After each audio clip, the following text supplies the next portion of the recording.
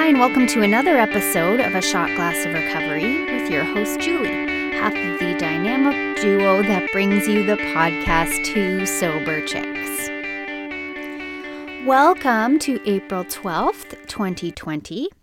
Yes, today is Easter Sunday, and yesterday I decided to observe Silent Saturday, which is the day between Good Friday and Easter Sunday, where Jesus lays in the tomb, by being silent. So I did not podcast yesterday. But what it made me think about, and whether or not you are religious is fine. I try to respect everybody's religious beliefs on here. I am Christian, and I find that there's a lot of parallels between Christianity and our addiction and our journey in recovery.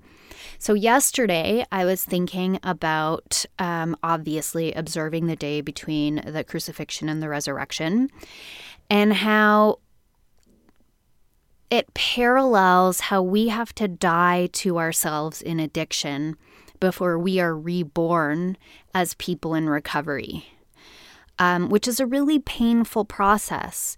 We have to die to that person who uses whatever they need to use in order to come outside of themselves, or to rise above themselves, or to forget about themselves, or to deal with emotions and feelings and things in our lives. We can't be that person anymore going into recovery.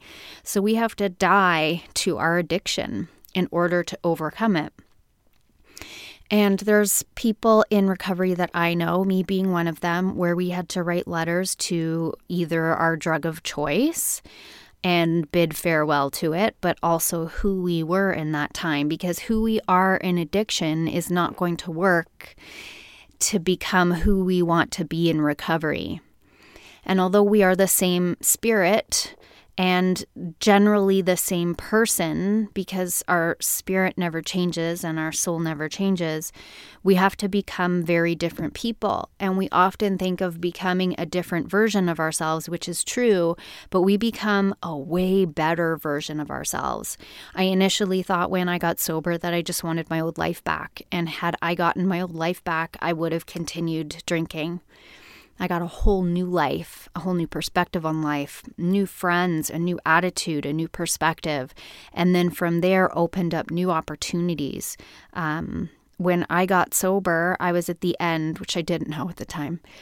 I was at the end of a marriage that was slowly killing me. Not because I had an abusive husband at the time, but just because it was a marriage that I entered wanting partnership and love and support. And I was more like a Rapunzel kept in a tower with no real relationship. And it was killing me because I wasn't being fed. And there were times where I didn't feed him either. But I was a housewife and a stepmom, and I had a dog. And my life was going to be lived as a stepmom and a wife, which I actually love those roles. And there's a large part of me that can't wait to do that again. But becoming a person in recovery and a woman living in recovery, I have a very different life now. I'm single, newly single. Actually, I shouldn't say that. It's a very complicated situation. I've basically been single for the last 8 years with little bouts of dating, and most recently, basically a 2.5-year relationship, of which was spent 4 or 5 months in actual relationship with the man, and a lot of time apart and a lot of pain and suffering. So it's very difficult for me to say I've been single for 8 years, because that's not exactly true, but it's also a very weird space of being in a non-relationship. Anyways, I don't know why I'm telling you this. What I'm trying to say is that in recovery, I have been separated and divorced, the most painful thing I've ever gone through in my life. But where I am today is a woman that has been in higher education for 3.5 years, which when I got sober, I was a high school dropout. I live on my own. I'm very happy on my own. I do an incredible amount of service work. I have traveled like crazy. I have new best friends. I have a new tribe. I have a rock solid faith. My life, I live like a rock star. I'm free from my addiction, and therefore all opportunities are open for me.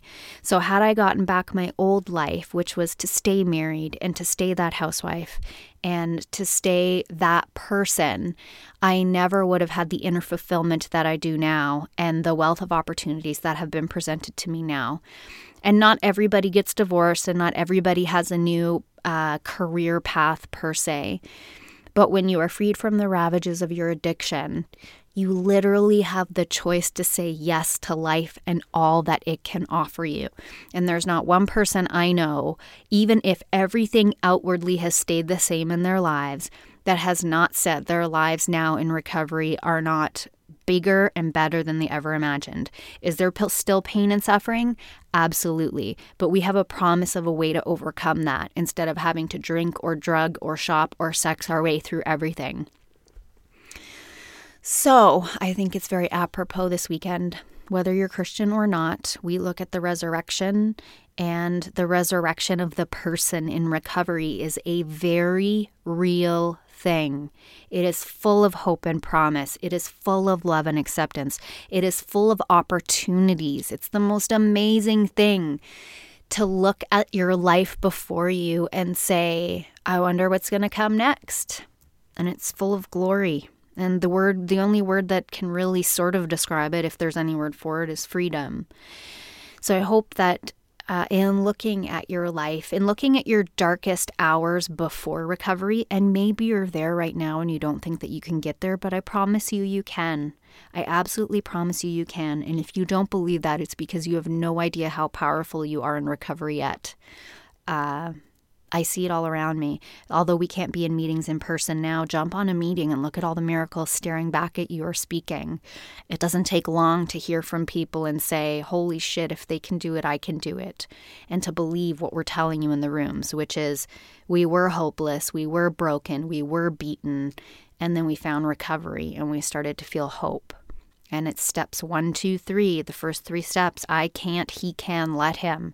Step 1, powerless and unmanageable. 2, there is something that can restore us to sanity. 3, it is a higher power. So get doing your steps. If you're wondering, like, when should I do it? The answer is now. You have nothing to lose.